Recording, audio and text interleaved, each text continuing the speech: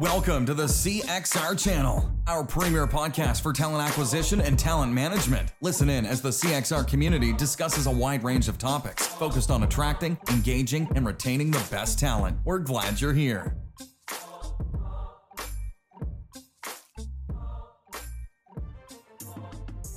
Now, I'm not going to ask you any hard questions.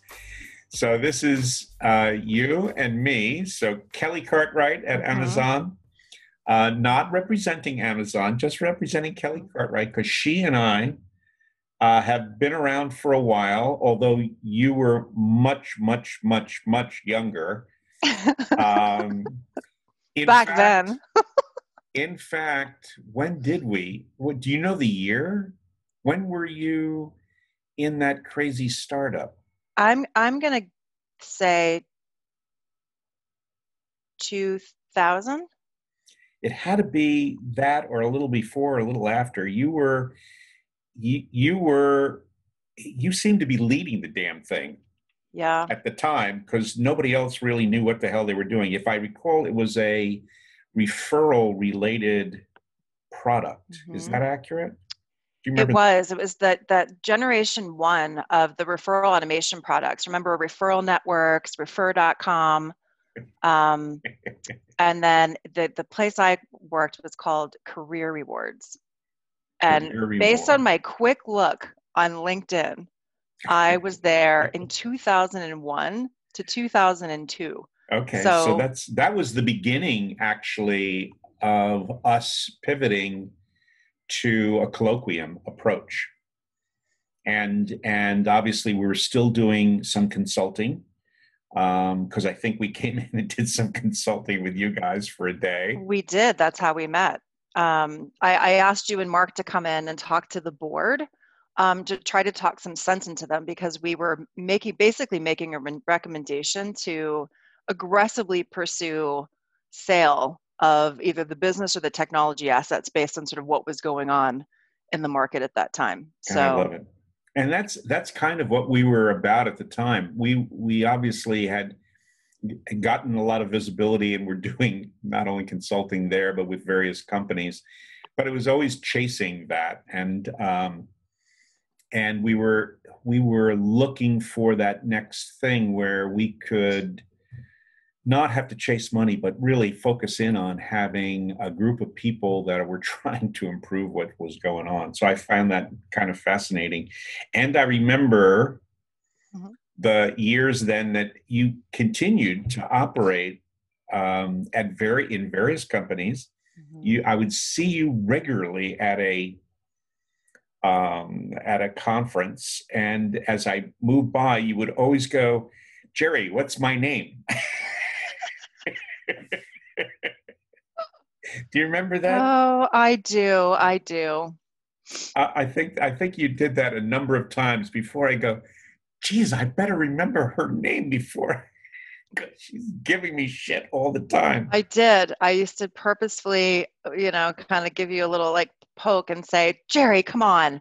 You must remember me. Don't you remember the gig we did? Yes, yeah. It all came back to me, obviously, but my mental faculties were somewhat. They still are. They still are. So I'm seeing a lot of your folks at Amazon. We've had a number of folks participating recently in the colloquium, and really appreciate their participation and involvement. It's really been good. I keep telling them, so you need to go back and tell Kelly or whoever is your boss what you're getting out of this.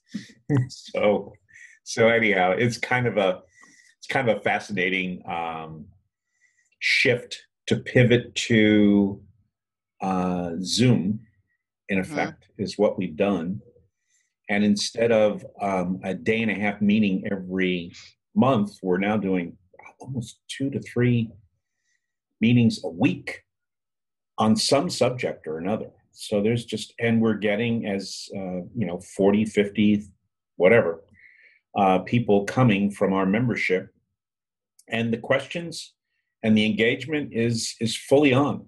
Kind of fascinating. I think more and more right now, people, if they choose to come to a meeting, you see them and they're kind of fully engaged. I agree. I mean, I tell my team it's what you put in is what you can get out. And so you have to carve out the time, figure out which meetings are the most relevant for you. A good key. There are many people that I've met over the years through this form that I now have, my own monthly recurring calls with, or talking about maybe problems that are more specifically related amongst a smaller group. So it's that part's delightful because I feel like my network, even though I've been around for a long time now, it continues to it continues to flourish, I think, through the forum. Cool. What's the one thing that as you're looking out over the next 5-6 months, we're here toward the end of August, because I don't know when people are going to be seeing this, but we're right in the middle. We still have high degree of uncertainty. Mm-hmm. And my observation of TA leaders is they know they have to make choices and decisions. They know it's going to be under extreme uncertainty, so they're absolutely clueless on predicting outcomes, mm-hmm. but are hungry for, well, if I'm thinking this way, I wonder if anybody else is thinking this way right now, kind of thing. And so that's why I see the conversations that members have with each other, the various networks that flourish, whether they're ours or other ones, is really satisfying that need to have some sense of, well, at least if I'm going down this path, I know there's a bunch of other people going down a similar path, maybe not the same, but I can see their reasoning for why they're doing what they do. Where do you see this going? Are we going to continue to be able to engage? Are we going to come out of this in the next year? Does Amazon even have a position on it? I think, I'm not a medical expert, but I think I think that we will be, it's not going to be a new norm. It's going to be a new norm. It's not like we're going to go back to the way things were. I think that COVID is going to be like smallpox or some other illness that's here, and we just are going to have to continue to live with it and deal with it, and the vaccines are coming out, et cetera. I think some of the things that are top of mind for us is what has the shift from work from home, what's the longer term impact of that? Yeah. If other companies that we compete with for talent, when they put out messages, so if you look at the Facebook, Microsofts, et cetera, whenever they say we're extending our work from home until this date or that date, or extending offers to candidates that are impacted by border restrictions, but guaranteeing them compensation, as an example, not necessarily tethered to their location, or whether or not there's going to be impact to talent in terms of other companies being able to offer a permanent virtual work from home scenario. So I think these are things that we're looking at and sort of keeping track of. What are the candidate responses? Are they willing and wanting to come back to the office? Do they prefer to work virtually?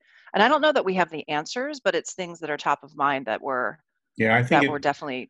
I think it will continue to evolve. My one hope is that candidates will take on more of the responsibility to make choices and declare those choices, and defend them. Mm-hmm.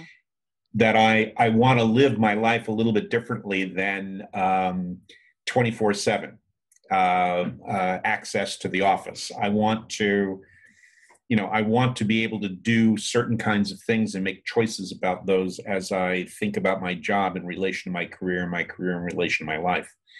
And obviously some mm-hmm. folks develop that capability, but I'm not sure everyone or even a majority of the candidates out there think that through as thoroughly as they should.